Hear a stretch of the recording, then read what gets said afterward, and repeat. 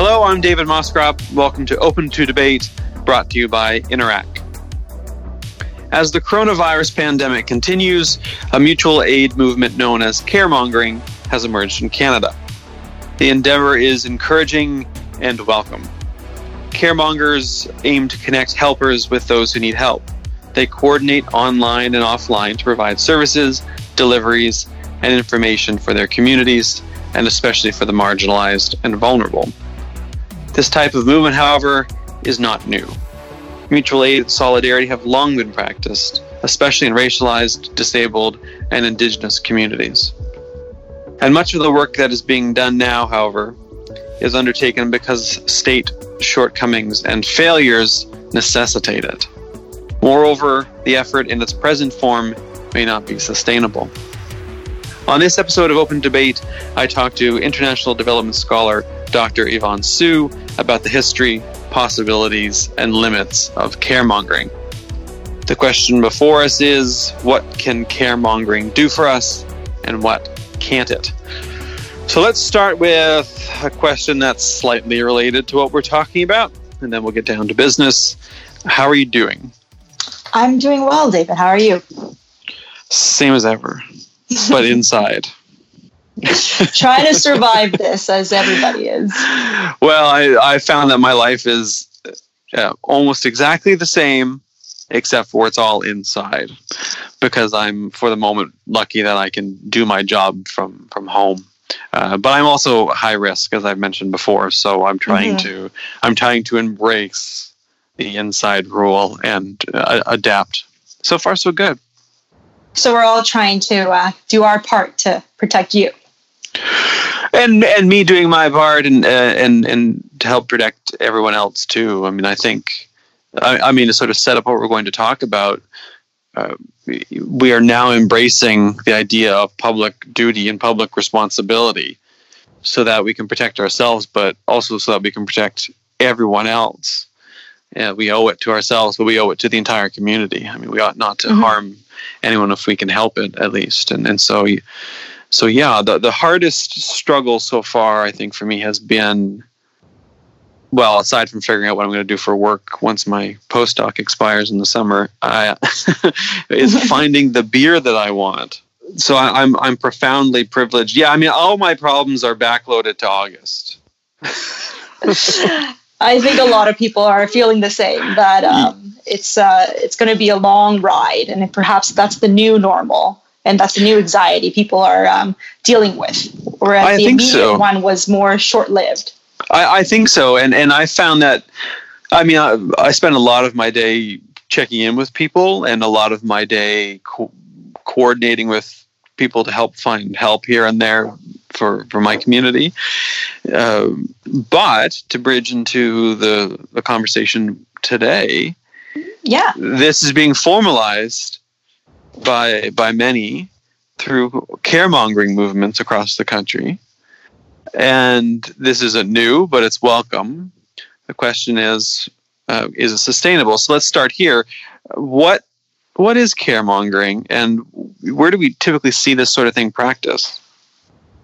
Well, caremongering is very simple. It's about helping out your neighbors and friends, and sometimes complete strangers. And I would say this is where it departs from what people usually do. So caremongering is kind of like crisis response, mutual aid, community solidarity. And like you mentioned, other groups have practiced this traditionally, and we see it spring up after disasters or in the face of a crisis all across the world. So exactly, it's not new. I think the new thing is the fact that in Canada, it's changing, so it's a network of people, and they're helping sometimes complete strangers. And that's where it gets very interesting, because typically you help your friends. Like you were saying, you have friends that you know that need help, or you have things that you can offer, and then you make a connection and you help them.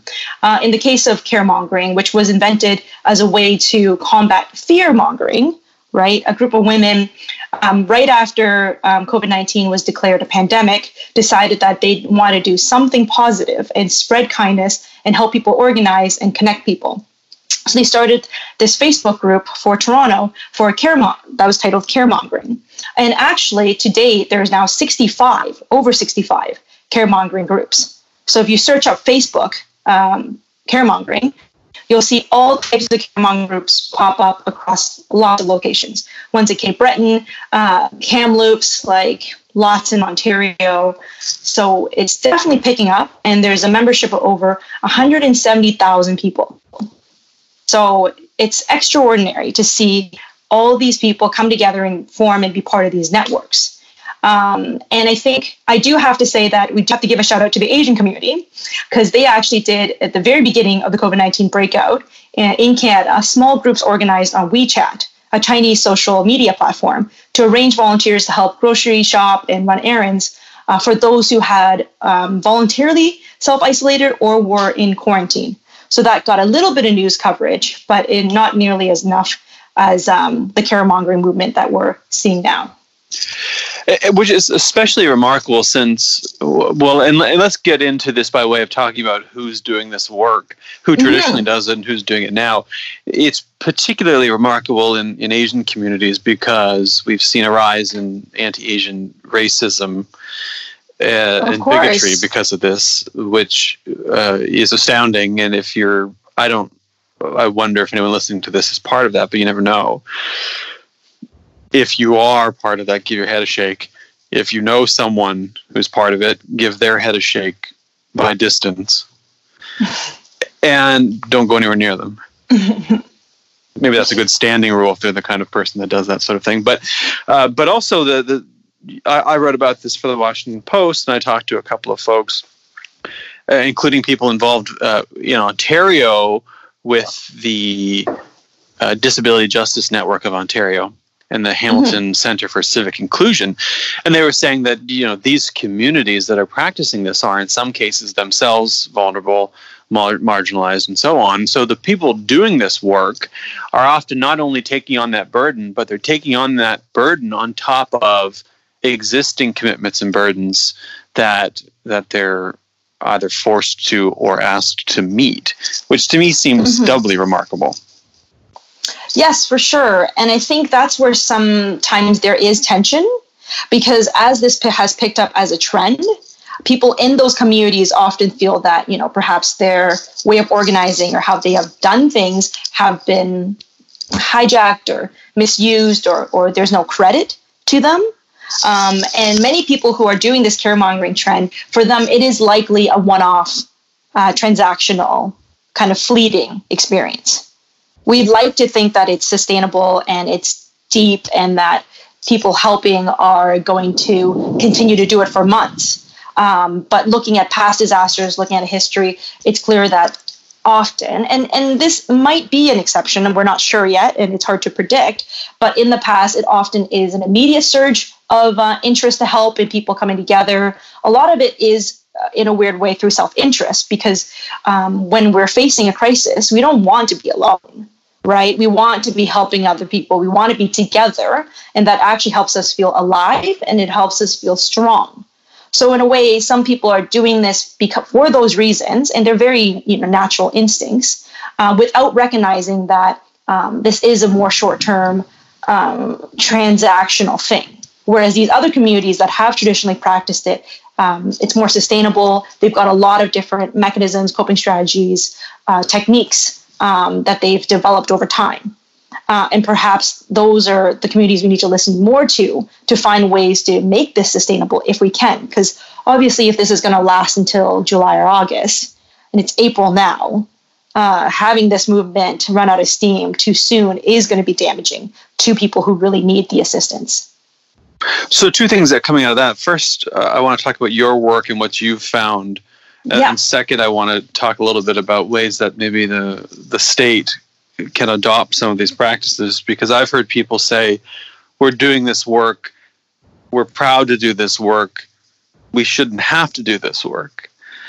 I'll also throw a quick note out, but say that we should very, very quickly disabuse people of the notion that white folks in the suburbs invented caring in the last couple of weeks, right? I mean, I've seen some of the talk about this makes it seem as if we've just discovered mutual aid and solidarity in March. And of course, it was discovered by the suburbanites, and whereas, as you've mentioned, communities have been doing this a long time.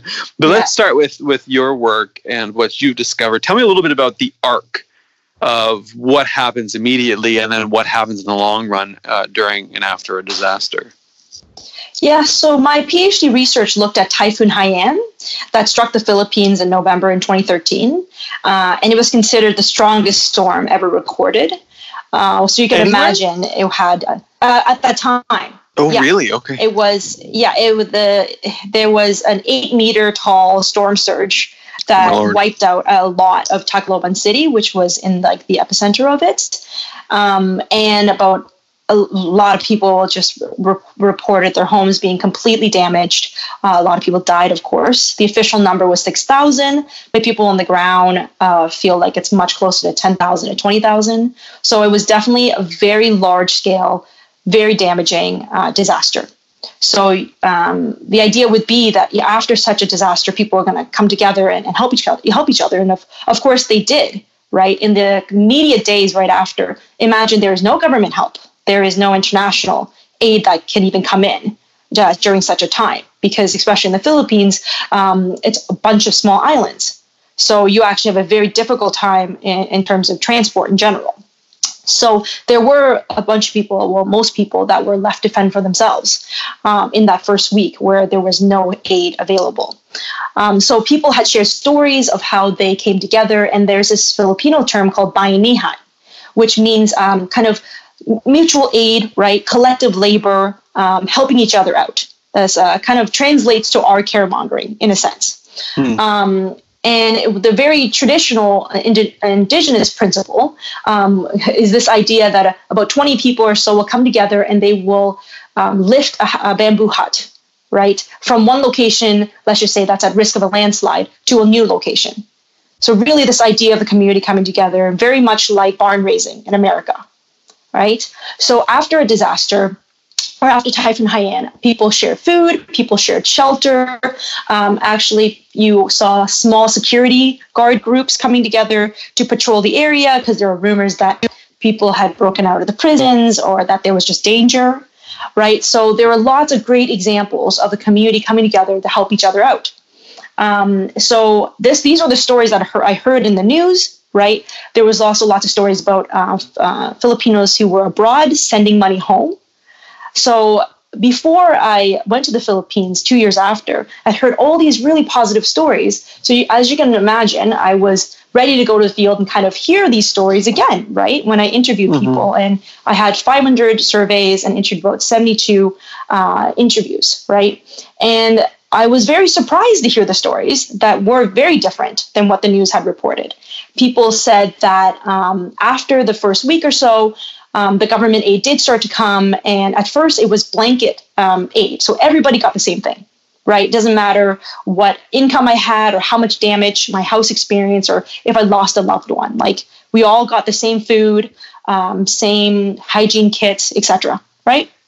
And then a few weeks later, when more specific and targeted aid came in that was only supposed to be for the most vulnerable and most affected, that's when conflict and competition and issues started to come up. So very naturally in the beginning, everybody works together. And then as more resources come in, but also resources that are becoming scarce, people start to fight again. And in this case, after Typhoon Haiyan, people told me stories of their neighbors tattletaling on them. So it would be like, oh, don't give any aid to Dave. He's got a nice house. He's got a cousin that works in America, and he's well off. He's actually not suffering really from the disaster. Don't go to his house to offer him aid, right? Neighbors telling the groups not to help this particular or that particular person. Oh, telling NGOs. Oh, telling NGOs, I see. A little bit worse than that. So literally just like tattletaling on your neighbors and saying they don't deserve official assistance. Because the idea would, of course, be that if your neighbor doesn't get the assistance, right, you might get the assistance. Right. It's a zero-sum game. It is, unfortunately, a zero-sum game. Right. But other things, too, that, like, neighbors stole from each other, right? Like as resources got scarce, or one person told me a story about how she had let 100 people evacuate to her 2-story concrete house, right? As you can imagine, during a disaster, a typhoon, or with a storm surge, you'd like to get, into a concrete looking sturdy house, right? Without, and kind of save yourself, basically. Yeah. And this individual told me that, she had easily welcomed people in. She was very clever because she was a businesswoman, and she actually had purchased extra rice and extra food that she was hoping to sell after the typhoon, knowing that people were going to need it. And she had a little shop and everything. And a lot of people did not know the magnitude of the storm. So they weren't expecting that it was going to be so severe. So imagine this woman, her house is full of food. She has all these evacuees, and she's very happy to distribute that food and whatnot. And she's very much being altruistic. And then she tells me that near the end of that week, right, like people started not just, sharing the food, they started stealing her food. They started taking her furniture, right? So that's kind of when you start hearing the uglier side of these types of things. And to relate it to COVID-19, I mean, it's not a natural disaster. It's not in this way. But what we might start to find is that as, the government makes these announcements about EI, or as somebody loses a job, or your friends start to lose a job, previously you might very, freely share the job postings, right? Now people might start to not share that. They might need to hoard that information, or the information about EI or benefits, so that less people can get it. Nobody likes to say this or admit it, but these are the things that might be happening in people's minds. Well, so it seems to me that a lot hinges on whether or not we see things as zero sum or not. That if you look and say, okay, well, at the moment, I'm happy to connect, I'm happy to provide, because there's still enough to go around. But if I look at a job and say, well, if I share that job, then I might not get it, so I'm not going to share it. If I facilitate this delivery of food or whatever it might be, well, then I might not get it myself, so I'm not going to facilitate that. That is, now, if we can keep relatively stable levels of supplies, that shouldn't happen here, right? I think so, and I think that's the rational kind of approach. But as you saw right in the beginning of all of this, with the stockpiling of toilet paper, people weren't being told that there was a toilet paper shortage, or that the suppliers in Canada, which produce a lot of toilet paper, were going to stop or have any trouble, yet people still did it.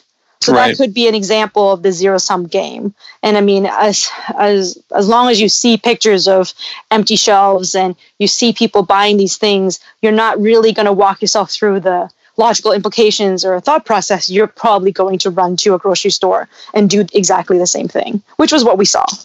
And we also saw this was, I think, fairly limited antisocial behavior, but we also saw hoarding of supplies. I mean, we saw stories of people buying, especially that one particular person in the U.S. buying remarkable amounts of hand sanitizer, and he was eventually publicly shamed, I think, and gave it up. There was someone else in Brooklyn, I think, who was actually busted for hoarding masks, and they went and raided the place and took them. I do wonder if they weren't shamed. If they probably would have continued. Oh, for sure they would have. I don't doubt it for a second. I mean, part of this obviously is about, let's say, the positive side of this. It's about mutual aid. It's about solidarity. It's about community. That's the pro-social side. There's the anti-social side that ends up being public pressure. There are limits. We can talk about what the limits of public shaming ought to be. We can talk about what the limits of doxing ought to be, because I don't support doxing people, and I don't support encouraging groups to become harassing or violent against people. I think the last thing we need right now is to encourage mobocracy or to encourage a heavy-handed state, which is also a concern, especially concerns around, as they intersect with concerns around surveillance, capitalism and surveillance state. But if social norms can help police people, I think that's different because we rely on social norms to police good behavior all the time. I mean, it's in fact basically one of the foundations of community. Right? Anyone who has a family knows there's a pro-social but also a sort of a social policing side to this. But beyond community, what about states? Because when I was writing the piece and interviewing some folks, what I kept hearing was, again, we're happy to do this, but why isn't the government doing this? Absolutely. And I think the main thing for people to think about is that caremongers should pressure the government for more action, not alleviate them from it. And that is the main concern, is that if these groups prove to be so successful and Canadians are helping each other out and neighbors have each other's back, right? Do we need the state to contribute as much as we're asking them to, right? That's the flip side, is that if you play up the positive aspects of community solidarity, if you play up, for example, all the people who are clapping their hands around the world for the frontline workers, that's great. And that is very important that those on the front lines are getting acknowledgement and getting encouraged. At the same time, what about demanding for more supplies, more ventilators, right? What about demanding politicians to be way more accountable to those people and keeping them safe, right? So that's the flip side of this. On one hand, it's great to be positive and clap and sing and be in solidarity and send this positive energy. The other hand, it could be distracting to the political action and the demands and the anger that should be there. And I think that's what we're starting to see across the world as different levels of infection are taking place. I mean, for example, 3 weeks into the lockdown in Italy, people have stopped singing on their balconies. Right? And I think that's a sign because, you know, they're done with that phase and now they're angry and they're upset and they want the government to take more action. And so the question then becomes, what does that action look like? Now, part of it is pressing industry to produce. So we're seeing that already. We're seeing industry either voluntarily or through pressure produce essential supplies, whether it's hand sanitizer from breweries or from industrial manufacturers, or it's masks and ventilators. We saw GE workers protest and demand that the company produce ventilators. So we're seeing pressure and action on the industrial side. On the state side, in Canada at least, we're starting to see some money flow. We had a first effort, we had a second legislative effort, and now we're about to have a third legislative effort as governments figure out how exactly to provide money to people. And there's a bunch of different mechanisms.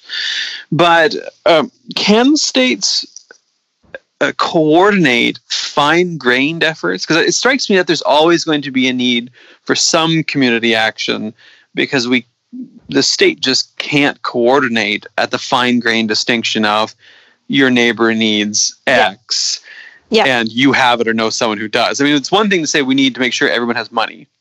Yeah, that's obvious to me. And there are problems with the emergency response from the government that not everyone exactly has access to it. But that's ideally going to be figured out. And at the moment, speed, as we're hearing, and I think it's true, speed beats perfection. But presumably, there's only so much you can do with programming. At some point, the fine-grained distinction at the neighborhood level is going to be necessary, and that's always going to be true. Absolutely. And this is what community solidarity mutual aid is supposed to do and has traditionally existed, is to fill the gaps.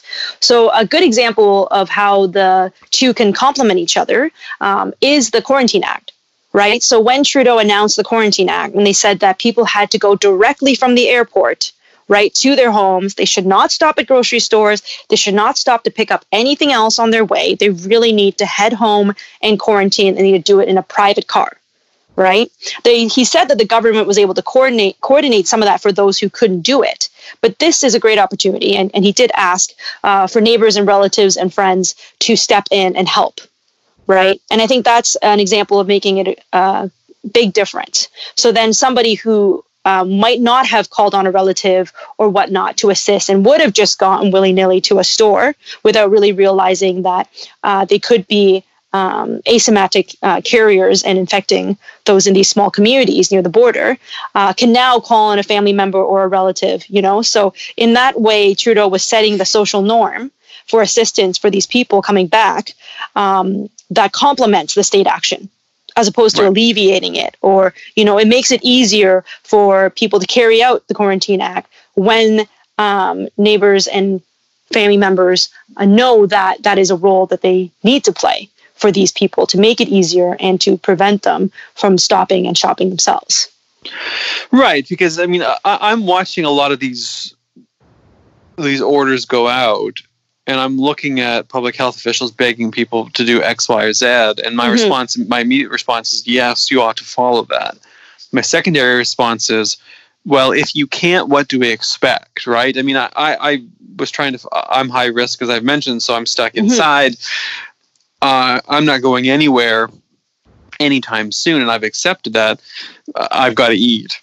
So I was looking around for groceries, and the grocery delivery were limited, and I'm trying to limit the number of deliveries I get, because the fewer deliveries, the better. So I placed a grocery delivery for pickup that was, I think, 8 days after the delivery order, or the purchase order. So that's manageable enough. 8 days I can live with, but I couldn't go get those. I needed someone from my community to do that. I was lucky that I could easily find that, and I'd had offers. But we ought not to assume that everyone is so privileged and fortunate, right? And I think that's the degree to which we need to be thinking about whether or not, what the limits are to programming, and how we can extend caremongering or mutual aid to everybody. So I would say that the difference is that you're asking for help now when a lot of goodwill is still there, right? I think it gets much more difficult to ask for help the 10th time or the 12th time or the 20th time, especially for people like you, or in worse situations like that, really cannot leave their house or do not even have the money or the means to carry out various things. So that's, I think, where the limits of caremongering are. And that's when you do need the state. And Justin Trudeau, he did make that announcement, the $9 million to help seniors, right? And that does involve grocery runs and other types of assistance. And I think that's really important. And the state needs something like that, because it's going to really affect people's mental health when they start asking for help and they don't get it. Right. And if you look, and I've looked on these groups, and many people have made offers. So, for example, I can be like, oh, I have a car. I'm very happy to go do grocery runs for anybody who really needs it. You'll see a post like that, very popular, right?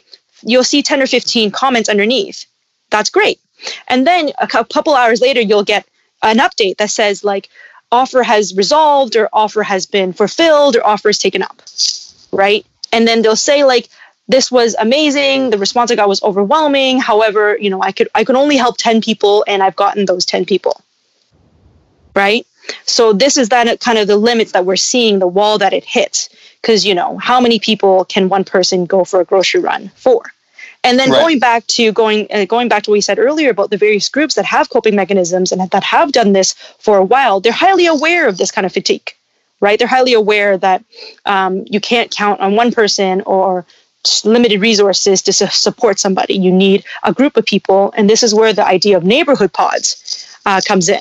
And I think neighborhood pods, which is a smaller part of the caremongering movement, I would say, is a much more sustainable model, right? And that's when you perhaps have 10 people, and this is hyper localized. So we're talking about the same street, the same blocks, right? Yeah. Like it can't even be bigger than a wider community. Right. So run me through the details of what a neighborhood pod looks like. Yeah. So a neighborhood pod is kind of taking this idea of caremongering, but really localizing it to, say, again, the same street or the couple of blocks. And, people who are that neighborly will know people who are in need. So, for example, we can have a neighborhood pod around you.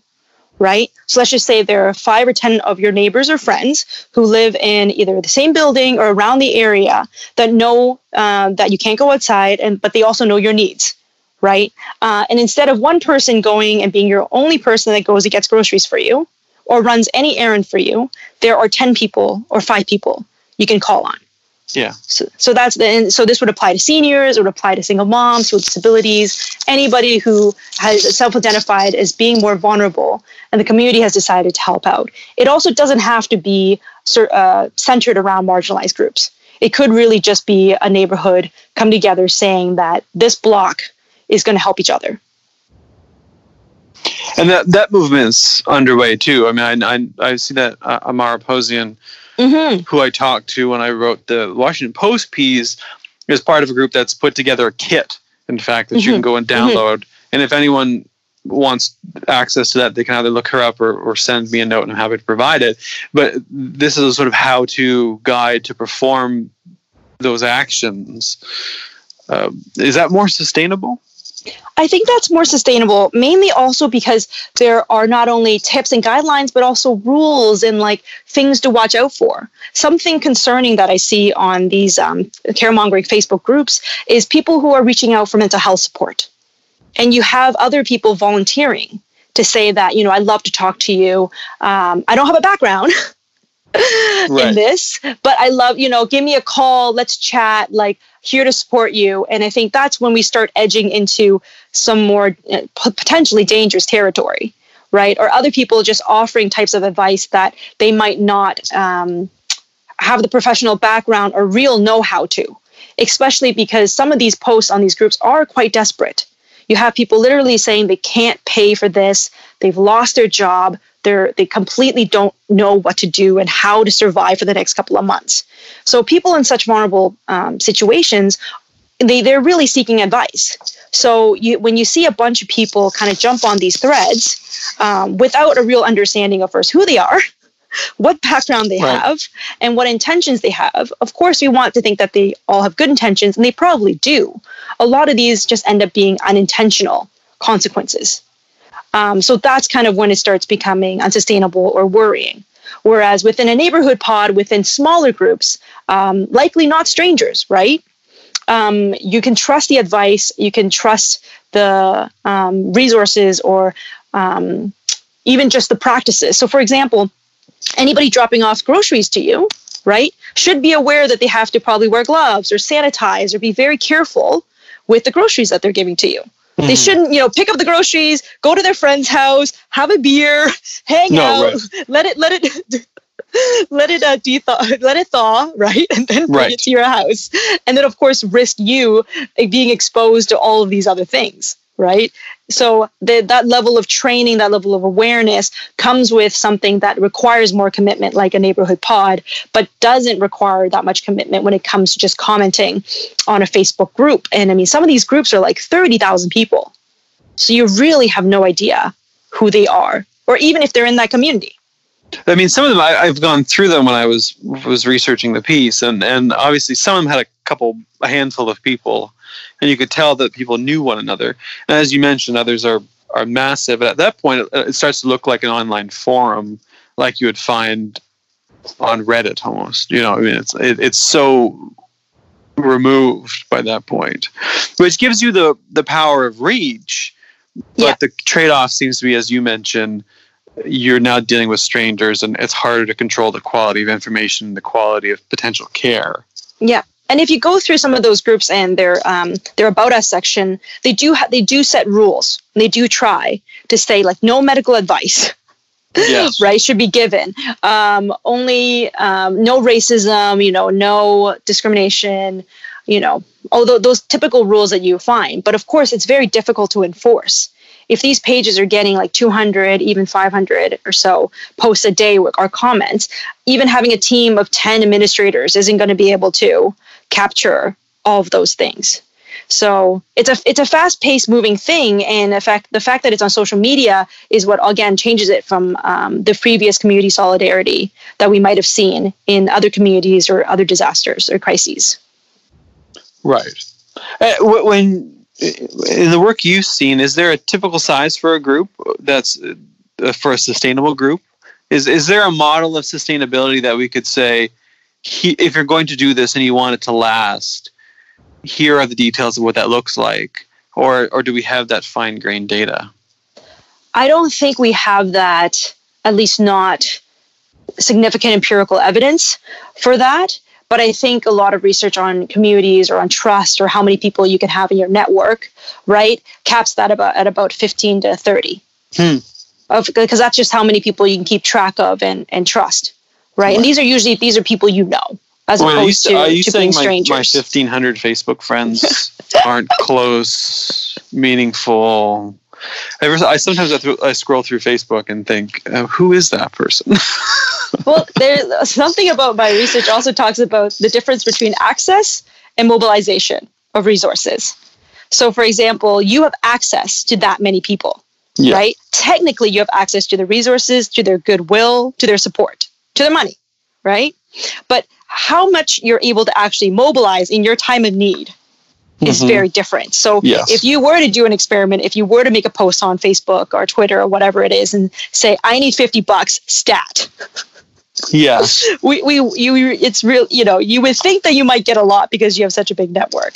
But the number of people who will actually do that, or even a grocery run or even, resources, is often much more limited. And this is what I found in my research in the Philippines.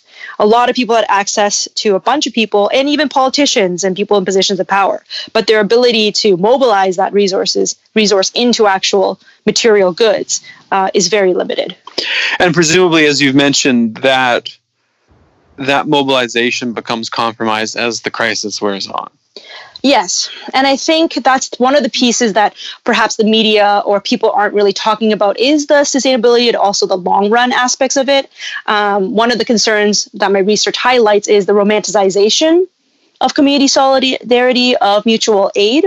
Right? In the Philippines, we saw it highly romanticized. The word bayanihan was used a lot.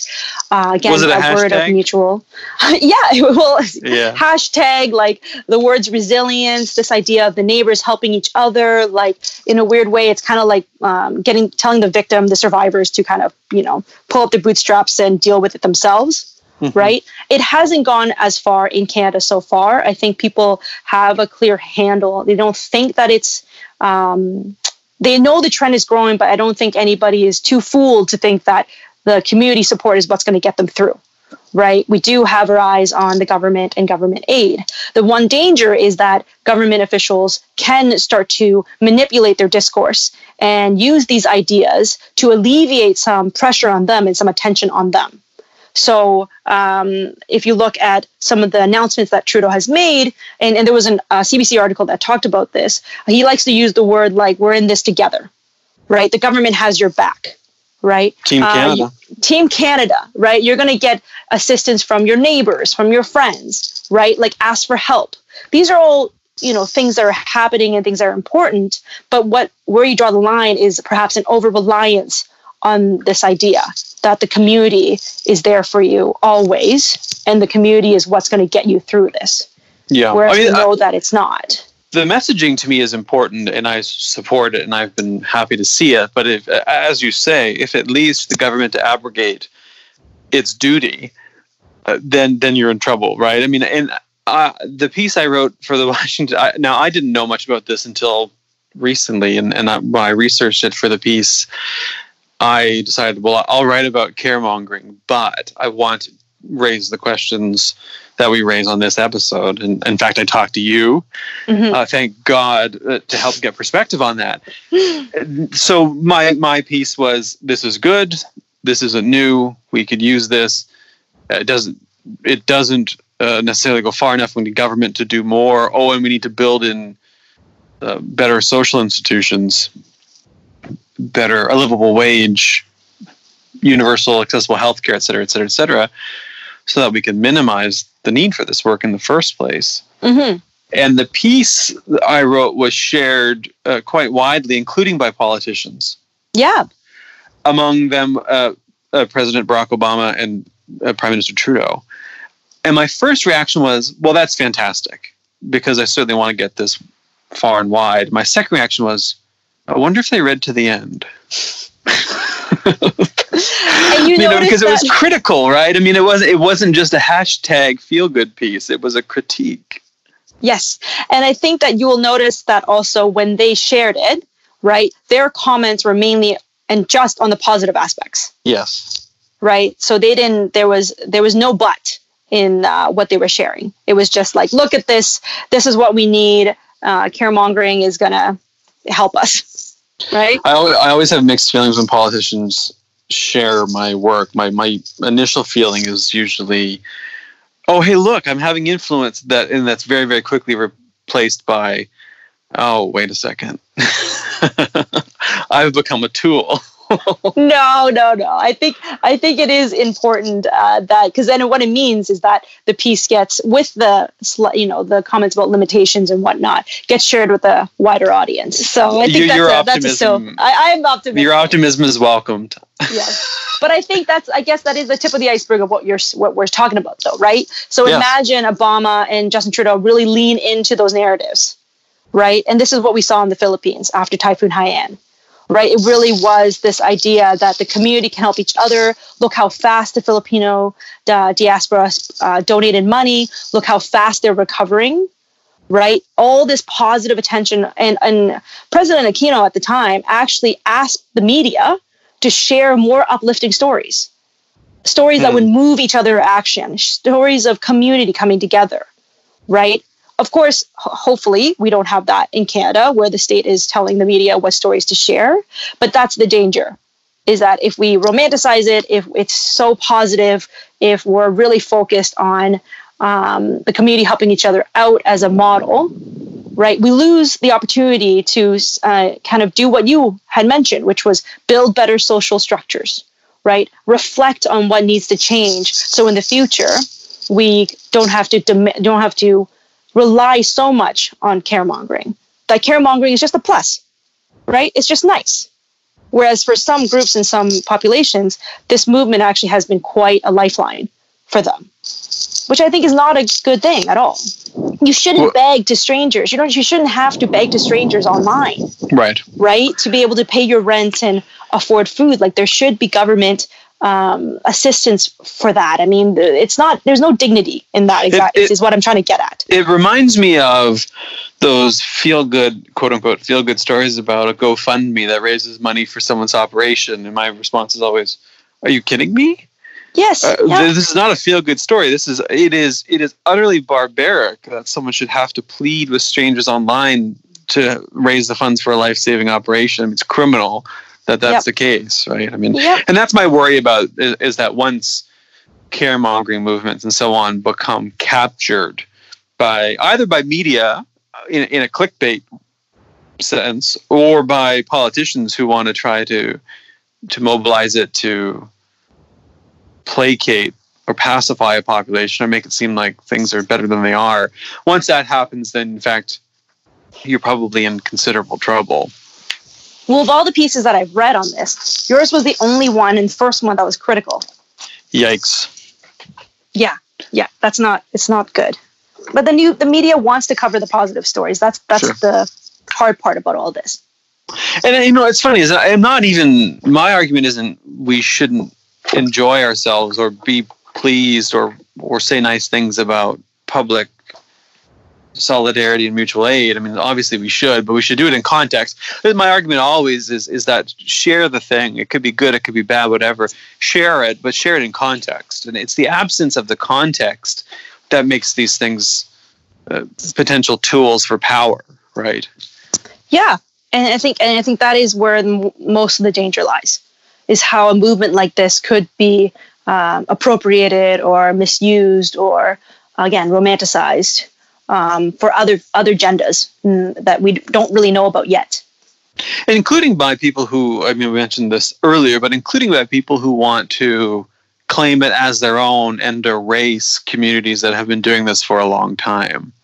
And that was the other thing that I was concerned about. And when I talked to people, found that this is one of the first things they said was, this isn't new. We've been here. We've been doing this. We've been doing this because people like you have been ignoring us, right? Yeah. People in positions of authority, people in the mainstream have been ignoring these movements for years. Yeah. And now a bunch of folks are doing it in the mainstream and they're pretending that they've invented it. And I keep coming back to this point because I think it's utterly central to the whole thing, is that it is indicative of the broader problems that we face.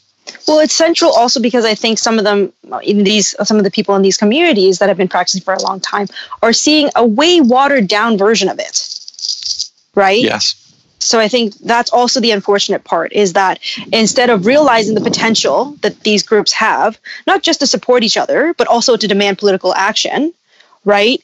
We're turning it into some kind of trend where you go and you clap for people at 7:30, medical frontline workers, but then you don't write your politicians, or you don't demand for them to have more protective gear, right? That's the unfortunate thing, is that a lot of people who are really overwhelmed by this will go for the less effort, lower hanging fruit of these types of things, as opposed to the more difficult, more time-consuming work of political action for actual systematic or social change.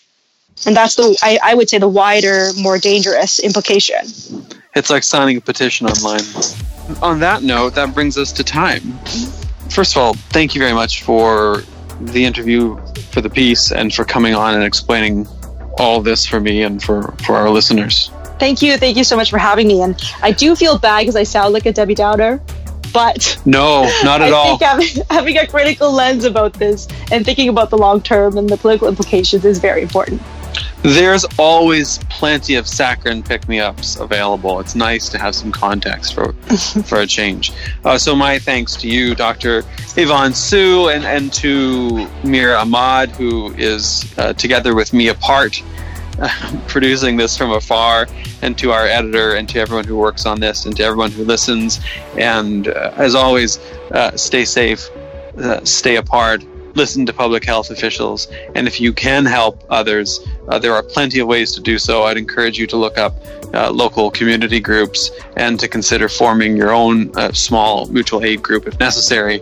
And together we'll plod on through this, and then we can start to have a conversation about how we can build a society that doesn't necessitate this sort of thing to the extent that it does today in the aftermath of this crisis. Thanks for listening.